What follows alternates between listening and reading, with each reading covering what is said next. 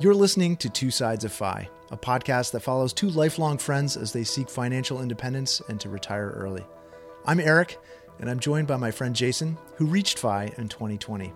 And this is our story.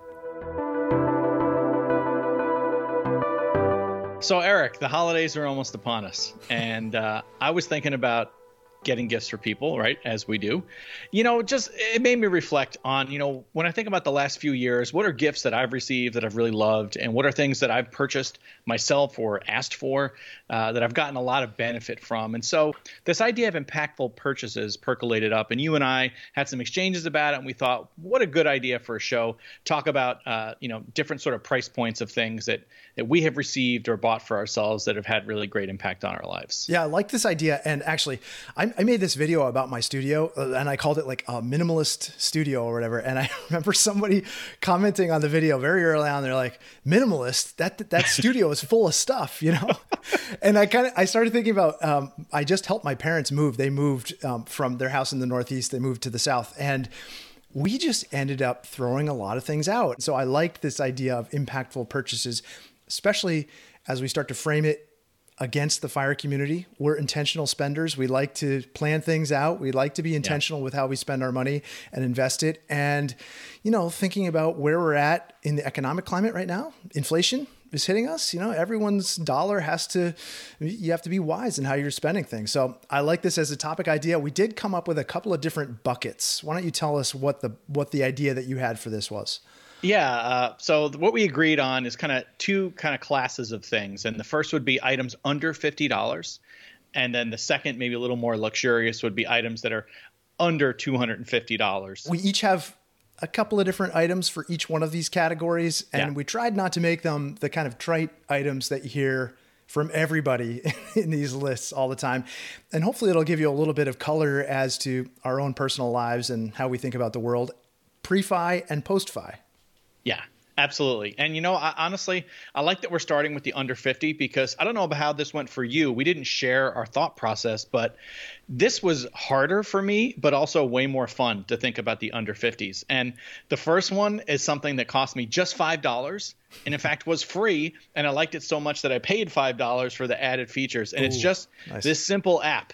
It's Apollo, which is a Reddit interface. So it's an app that you use to browse Reddit, which is certainly a community I spend a reasonable amount of time on, not just in the fire space, honestly, more than ever, just anything else. And, let's face it, the Reddit app, it's not so great. No offense if anyone who worked on it is listening to the show. I apologize. But I think Reddit, Reddit is such a rich community. There's a lot of places you can go, a lot to do.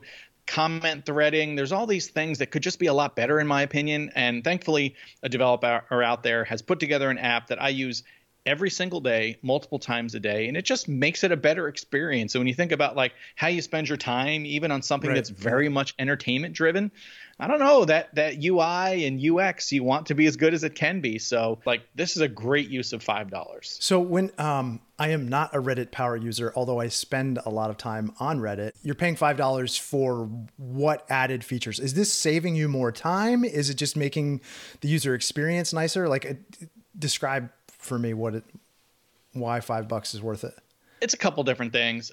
So an easy one, multiple accounts. I have personal accounts. I have an account for the show that we use to manage our own subreddit, the Two Sides of Fi community. But then a lot of it is very driven to how I interface with Reddit. And that's just, automatically marking things red, as I read, things like, easy to collapse comment threads, just, clicking on the line and the whole thing rolls up. Oh, okay. Filtering is trivial to put in. If there's certain terms or things in more volatile communities maybe you don't want to see or interact with, it's just very easy to, take all that out of your experience. And so it allows you to be more focused, more efficient. And honestly, it's just more pleasurable to have those kind of add-ons. And I feel like the list of things you get with that $5 is this long. Yep. But I found that I didn't have to use it very long before I started looking and seeing what else can I do? This default experience is so good, but I don't know, man, just simple features like that. And I guess I would add to that, like the guy who's developed it, this guy, Christian, he's very active on Reddit as well. He takes user feedback, and there's nothing that feels better than, being able to give your input Yes. and seeing it put to action. Yeah, I love that. That's great. I mean, a $5 app that probably costs you a lot more in time than $5, right? Yeah, I always think of your "how much is your time worth" comment that you've Totally. directed at me many times, rightfully. And this is a good example of how I think I can at least slightly more efficiently use my time on something I'm enjoying. All right, unexpected. Here's my first one. My first one's it's actually free. So Okay. I don't know if this is a cheat or not, but as I think about things that have impacted my life greatly in the past, say, 10 years. But this is the Maker's Schedule, Manager's Schedule by Paul Graham. Okay, so Paul Graham is the founder of Y Combinator, and he wrote this essay. The basic precept of this is that every person's day, and anyone who's working right now, like me, who's pre-fi, can relate to this, is divided between two primary focus points. So it's making and managing. And the making, for me as an architect, is anything creative. It's design work. It's the kind of highest and best use of your time. If you're a writer, it's all the writing.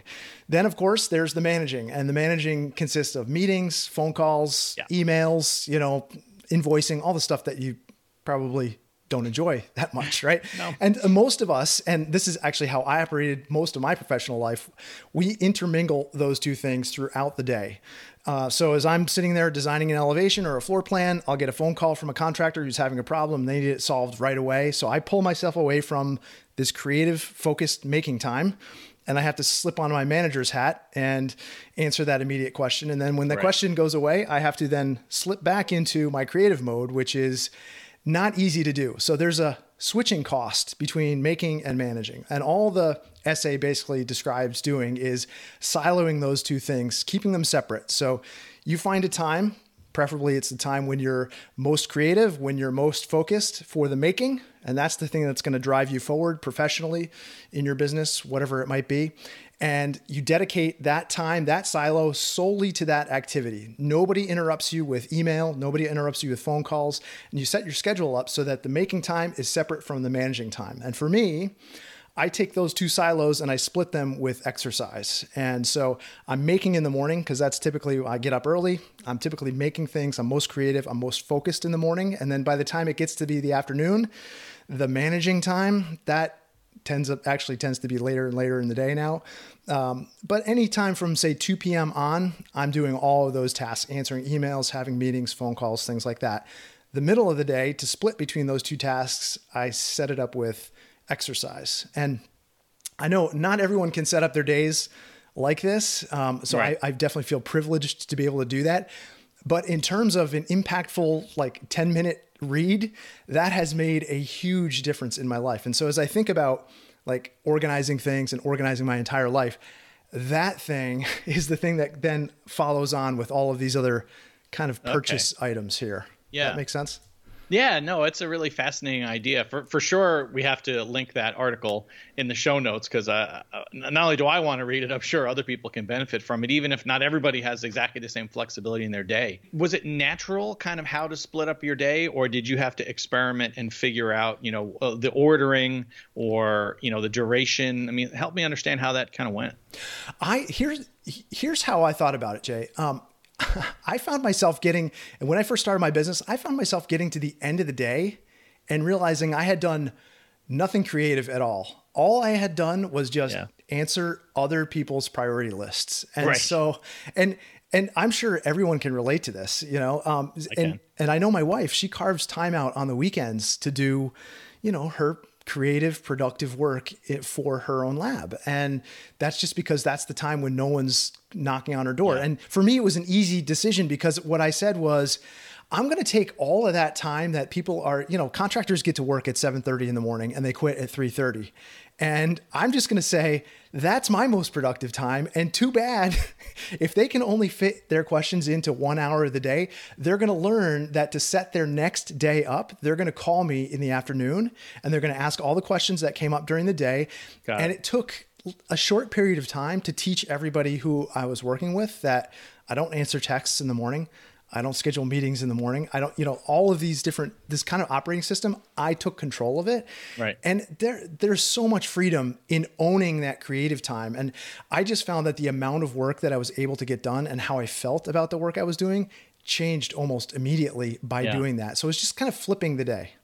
I got it. Okay. Yeah. I mean, that's super cool. I can see how that would be really impactful. Although I have to tell you, on the flip side, it makes me feel like my next item is like just a throwaway. No way. No, it shouldn't. And honestly, like for me, organizing my world is time well spent and money well spent. And there are things that are going to feel trivial by comparison, believe me. So let's hear your next one. Well, I got to tell you, I would be a bad Gen Xer, and maybe you are a bad Gen Xer. I don't know. I'd be a bad Gen Xer if I didn't put video games on this list. Yeah. And I knew it. You know, I've kind of always had all the consoles and handhelds and really been into gaming. And yeah, like many people, it kind of took a backseat for a while, or certainly, got deprioritized with parenting and hours at work, et cetera. And, you kind of stick it on the weekends. But, I got thinking about video games and I was like, man, like all the modern era consoles, like those games tend to be like $59.95. Oh, yeah. So can't fit them in my $50 list. And, I know that I have purchased games that are a lot cheaper that have been super fun and impactful. And so I decided to focus on those, and I kept them all in the under $50 list. And I have 3 different price points. Okay. So the first and probably the most fun game, certainly most fun party game that we've come up with is part of the Jackbox series of games. I don't know if you've heard about them. They have them on Steam for Switch and probably some other consoles too. But Party Pack 3 is this set of a few different games, and one of them, and by the way, that Party Pack costs $10. Nice. They go on sale all the time. There's just one game called TKO where it's hard to describe, so I won't take all my time on it, but it involves like designing sayings for T-shirts and insane pictures, and they end up getting married to each other, and you kind of vote individually. And so it's this like party game, and depending on how inappropriate your friends are, and maybe if you've had any wine or beer beforehand, it goes off the rails fast. So it's nice. Super fun, like cheap entertainment, but gosh, is it great. What's the interface for it? Is it like you said you don't have to have a console? Yeah, you actually don't. There has to be usually like there's one console or one PC, running the game, and then you just use your iPhones or tablets or whatever smartphone you have to interface with the game. And so it's actually really lightweight in that way, and it's not something you have to plan for, and it's not like doing kind of online gaming where you both need the game and internet connection and all that. So it's super fun. Is it something you can play like remotely with other people, or is that more difficult to do? Yeah, it is because you have to kind of I guess you can do it. People did them over Zoom, during like lockdown and stuff like that. You just need to be able to display one screen. Okay. I don't know if you had like an Xbox Live account, you could hook up with some of your friends and play it that way. Good question. Yeah. I feel like my daughter would know the answer to that better than I would, but I would probably do it over man. Zoom if I was playing with people who weren't in the same room. $10, man. That's good. That's a good find. I love games. Exactly. So I have picks at the $20 and $30 tier too for people who want to be a little more spendy. Okay. The next 2 are both games that I bought for myself in the last 2 years for Oculus Quest. And so that's VR headset. I got it during actually right after my retire early date. This was like a little gift to myself that I convinced myself I had earned. Whatever reason, I'm very good at justifying cost. And 2 games that I got that I've continued to enjoy and go back to. The first is a game called Moss. That was $20. It's a puzzle platformer. So it's got, lots of action, but it's also got puzzles you've got to solve. But it's this combination of a really, beautiful art and visuals and soundscape with the kind of VR headset. So it's immersive. Nice. It's a nice kind of escape game. It's got reasonable replay value for something that you do figure out. It's not something you're going to play, week after week, but I really got kind of immersed in it when I got it. And it's one of those games I've recommended to anybody who got an Oculus Quest or now Meta Quest. I just think it's a really great game, and it's tough to beat for $20. Okay. Sounds awesome, man. All right. Last on the video games list. My favorite, again, for Oculus is Beat Saber. It's a rhythm game. is pretty famous at this point. It's available on Steam for, other headsets as well. It's not limited to this platform, but it's just super fun. I've always been into rhythm games, but this is one that, it's a little more active. Sure. Because you're standing and you're kind of, waving your arms around like an idiot. Definitely the type of game you do not want somebody to come in the room and see you playing, because you look like a fool. And if you embarrass easily like me, it's that much worse. But yeah, it's just cool because it combines something I love, which is music, like you. It's really fun. It's active, and it's something that has like almost infinite replay value, because with mods you can, download other people's kind of songs, and it's super fun. It never gets old. If you had to describe it, is it like you smashing things with a lightsaber, like while you're dancing, or like I'm having a hard time? Okay. It's exactly what it is. So as the default kind of game is set up, you have like a blue saber and a red saber, and of course mods can change those too. And there's like flying blocks, and because it's a VR game, it's very immersive, and yes, you are smashing blocks and moving and ducking under things. So it's reasonably active for a video game. It's enjoyable because you can just crank it up and listen to songs you like anyway. And it's super fun. $30, hard to believe. How many broken TVs have you suffered as a result of this? Personally, 0, because I use wrist straps, but there are definitely videos of lots of terrible things happening with Oculus Quest games. It's good to have some attendant costs with it. For sure. I recommend always use those wrist straps, whether you're playing the Wii or you're playing something like this, because throwing controllers through your nice TV is not good for anybody, or for your budget, mind you. I think I saw this over Thanksgiving, someone, hooking one of their relatives up to one of these, VR headsets and like doing a football pass to them, and the guy like ran into the wall, like straight into the wall. So I've never tried this. It sounds pretty appealing to me though. I think I messed up when you came out here that I didn't strap you into this thing. So I guess you and Laura do have to come out this year, and then you can try it. Okay, definitely. It's on the list. Hey, Eric here with Two Sides of Fi, checking in with a quick request. Jason and I love making this show and sharing our conversations, but we need your help spreading the word. The best way to do that is to give us a quick rating and review on your podcast app of choice. And if you know someone on the Fi path, please hit that share button on your favorite episode. Every little bit helps. Thanks. All right, man. So I mired you in video games long enough. What do you got? Okay, man. So we're going from the digital back to the analog. I feel like, California is the cool state. Maine is like the state that's maybe 10 or 15 years behind. So I don't know about that. I'm back in the analog world here, man. So as I talk about setting up my days for making and managing and splitting it with exercise, the making part of my day, I think about this with respect to like meta skills. And I don't know if you're familiar with meta skills, but the way I think about meta skills are the kind of higher order skills that you learn that are forcing functions for other things in your life, self-improvement, getting better at, photography makes me a better communicator, a better marketer, I can make a side hustle out of it. So these kind of meta skills I really try and develop, and especially as fitting them into the making part of my day.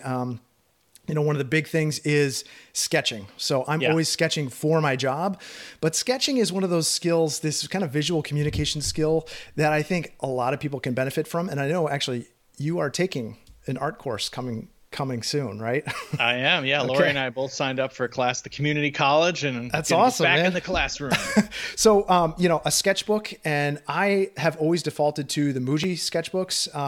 But in fact, they stopped making the one that I liked. So I started making my own. And so I made this kind of trace sketchbook, which is just like a vellum kind of sketch paper. But this goes with me everywhere I go. It's just a little dot grid sketchbook. It kind of fits in the hand. I really like a small sketchbook. Some people like the sort of field note sketchbooks. I love those too for just note taking. This is my visual note taking. Paired with this is a good mechanical pencil. I happen to like sketching with mechanical pencil. They're not for everybody. This one is the Kurutoga made by Uni. And the cool thing about this mechanical pencil is at the tip here, with a mechanical pencil, as you're using it, it kind of creates this kind of chisel point. Yeah. But with this one, every time you press down and you make a stroke, it actually rotates the lead. There's a little mechanism in here that rotates the lead just a little bit. So as you're sketching and drawing, it's always keeping a fine point on it. So I love this paired with my sketchbook. And of course, to put all that together, I have this little pencil case, and this is like super nerdy, like, I don't know, middle school kind of stuff, but for an architect, I love this. And actually there's a future tool that I also fit in here as well. This is made by Bellroy. It's just a little pencil case. It's kind of a duck canvas pencil case. It actually can hold a ton of pencils, rulers, colored pencils, and it actually folds open to sit flat and open on the desk. So of course I have erasers and stuff in here too. But this just fits neatly in my bag, and it's got this little loop on the end of it. Hopefully this isn't too loud here. It's got this little carrying loop on the end of it, so you can just kind of pick it up and go. You can clip it to your bag. Super useful. And these are tools that I use every day of my life, along with Procreate. So Procreate is the only digital thing here. That's my digital sketchbook. And I actually, it's $10 for that app. And I literally use it every day. It's like having access to every item in an art supply store at your fingertips. I mean, every kind of brush, marker, pen, charcoal. You're not getting your hands dirty. It's just a beautiful thing. So I realize you also have to have an iPad to go with that. So yeah, $10, but it also requires an iPad to go with it. But, you know, most of us stopped drawing in grade school. And a lot of it is looking around and seeing other people who have a natural ability and talent for drawing. But I'll tell you, for me, drawing is thinking, and this is how I solve problems. And I think if more people learned to draw and not put so much pressure on themselves to make the perfect sketch, you come up with different solutions. You really do. And Procreate has been amazing for that. Yeah, no, I definitely will spend some time. I'm sure I will want to spend more time with it too once I just start drawing again.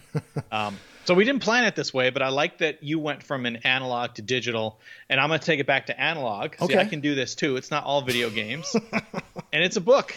Oh man, I love books. Yes. Dude, the Wine Folly Magnum Edition Master Guide, which I recall showing to you when you came to visit me. I love that book. A year ago. It's such a great book, right? I mean, for people that haven't seen it, it's got these like crazy beautiful diagrams and maps, and just everything about it is like, it's so thoughtful. And, you know, you think like, well, it's a book about wine. And, you know, I got it because I was, you know, after I started working a day a week at a tasting room, because like, yeah, I know about wine, but I would like to broaden my knowledge about wine, and came upon this book, which I saw on YouTube, and I bought it, and I was like, wow, it's a really great book. And, you know, it just got me thinking about kind of all the possibilities in wine, and did I want to do something, you know, from a job perspective in this space beyond what I was doing. And it's, you know, it's just this book that cost $20. Yeah. You know, when you showed me that book, when I came out to visit you, I had that same reaction. I was like, Jason knows a lot about wine, and this is very interesting to me. And that book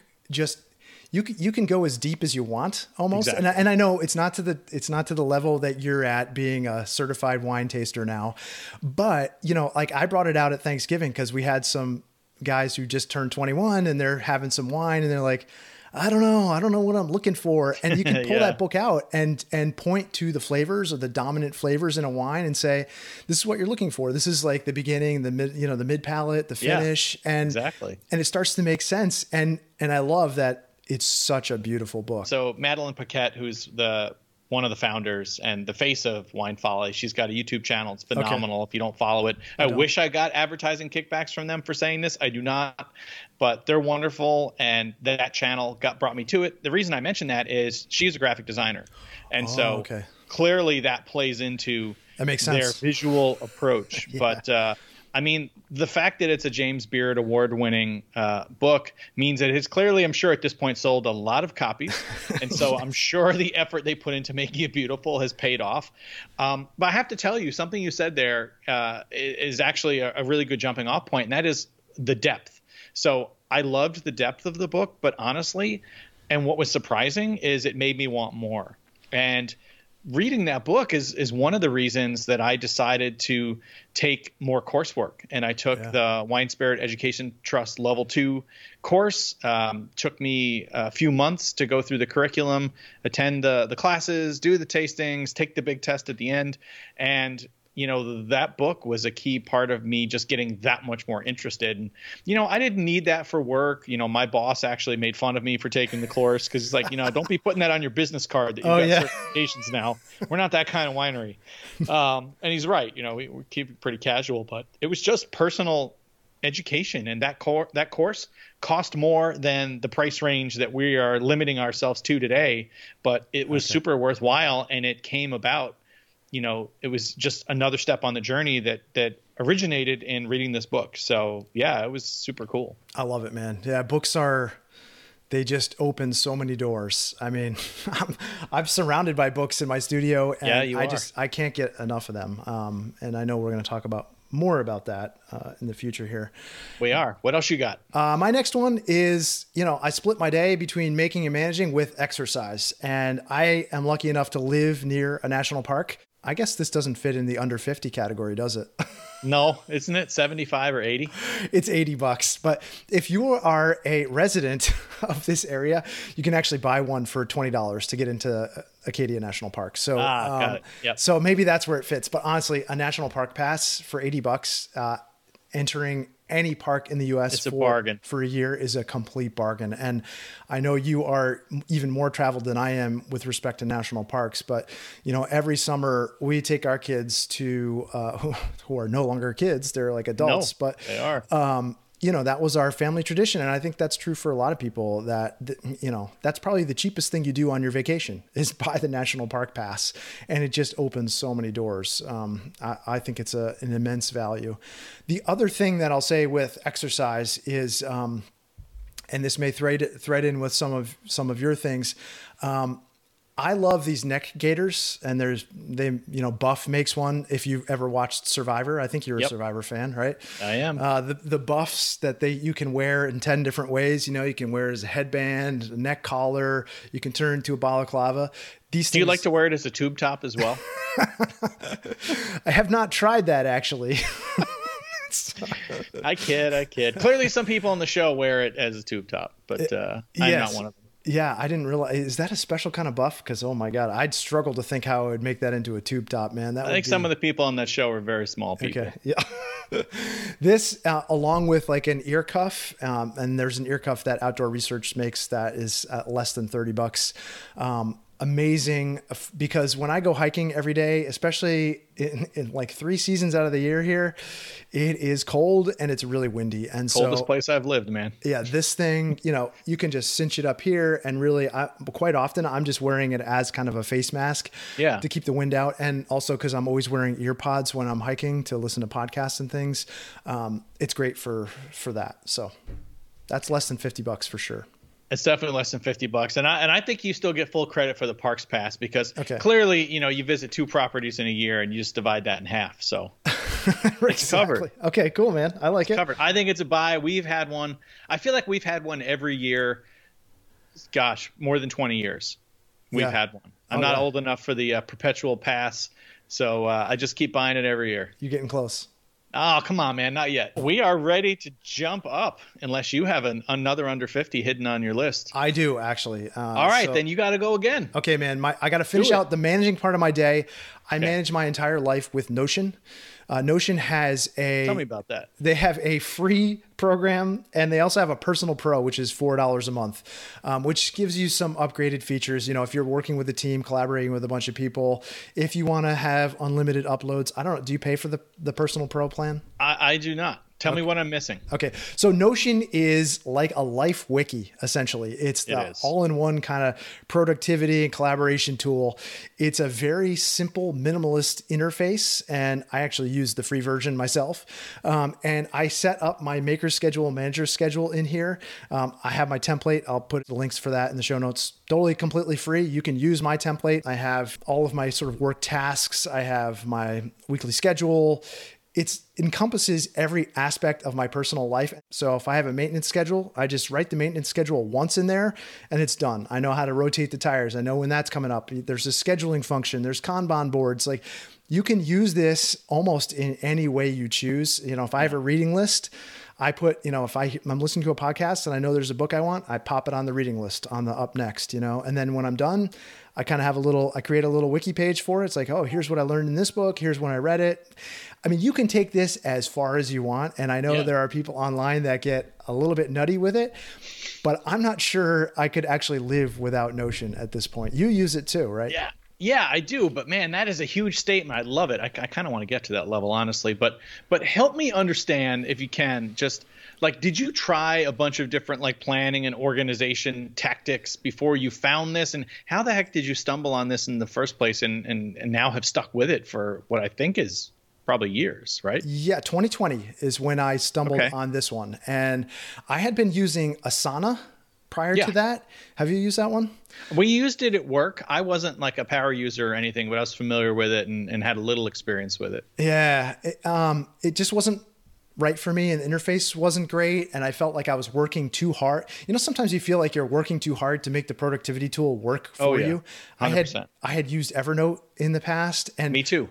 I mean, I was finding I loved the search function in Evernote, but it also felt to me like just a big pile of sticky notes that was really disorganized. And so the thing I liked about Notion, and I saw a YouTube video about it, maybe 2 YouTube videos about it, and it was someone who's gone real deep on it. And I thought, oh, wow, I could use that for my video projects. I could just set up a template here, and every time I want to start a new video, it pulls the template in. So I have a script there, and I have a shot list there, and like all these different little things. And then I realized, like, after using it over time, it's very easy. It's very modular in the sense that there's a set of basic elements that you have to work with. And then you can invite people. Like you and I started using this very early on in this project to collaborate. And now we use it we're in Notion at least every day with this project that we're doing. For sure. So it's a great way. It's a great collaborative tool. So I think if you start looking at this, it feels a little intimidating at first, but there's these templates that I just started with a template, and then I modified the template because you can drag and drop it, and I created something that was useful for me. Ton of videos out there. I know the one thing I will say is it's not SSL encrypted or anything. Whatever information you put in here, you better be comfortable with it being out and available to people. So I know some people are not comfortable with that. The way we use it, we're not putting secure information in there. No. We're not putting passwords in there or anything like that. So I feel like it's pretty safe in that regard. Yeah, I think so. No, I'm definitely appreciative that you brought it to my attention. I was using it for my personal life a lot more when I first started, and for no good reason I got away from it, and I actually missed some of the benefit. So I really do need to maybe seeing your templates, since I'm sure you've revised them over time. I'm sure they're going to make me want to get back into it. So I will check it out. Okay. Hey, one last thing that I wanted to say for my under 50, and that is travel guides. And, this is on the book theme. So we're going to Japan coming up in the spring. Favorite. Yeah, and you've been helping me with, ideas for that. But the thing about travel guides is it extends the big spend of the vacation. Going to Japan is not a cheap vacation, obviously. But this applies to any trip that we take. Laura and I will buy a couple of travel guides, and for a small amount of money, you get to start living the trip like today. And I love kind of reading them and developing itineraries and thinking about what we're going to do and thinking about the place before we get there. It kind of stretches out that spend for very little money. It's just, it changes the enjoyment level for me. Do you use travel guides at all, or are you just, we used them a lot in the past. In the past, we used them a lot. Even just thinking back to our first trip to Japan, which now is, 10 years ago, I think we had travel guides at that time. I feel like we got away from them some since then. Or maybe we'll look at something in the library and kind of take some notes that will lead us to, kind of the typical online journey. But they are nice to go back to too. And some things don't change very quickly. So, I do like that idea. I like this concept of like, if I can call it, amortizing the cost of a vacation over longer periods of time. Yeah. It's kind of a nice mental exercise, but it's got basis too. I don't think not the cost, but also the value. Like the value is what I meant, not the cost. Yeah. That's a much better way to put it. You were pointing to me to some online resources too. And that's just as valid. It doesn't have to be a sort of physical travel guide. Sometimes what I find when I'm online, the hypertext of the internet pulls me away to some other distraction. Oh gosh, I'm the worst at that. So anyway, having a physical guide is, we're kind of flipping back and forth between the analog and the digital, aren't we? We are. All I'm right. going hardcore analog on this one. I mean, Okay, we should probably so we're going to jump up. It's going to be under 250. Okay. And I want to be clear. I didn't put too many constraints on myself and how I thought about this list, but I knew I didn't want to just live at the top end. Like, let's see how many things I can find over $200 that are amazing. Smart. And honestly, it didn't take me that long to think about like really impactful stuff that was under $100. And the most analog on that list, but also what I realized, one of my favorite things I have purchased in the last few years. I'm probably going to hurt myself trying to show this to you, but I'm going to do my best. Okay. I love props. Join us as the conversation continues next time on Two Sides of Fi. If you've enjoyed the show, please consider rating it at Apple Podcasts or wherever you listen. For show notes, resources, and links to the video version, please check out our website at twosidesoffi.com.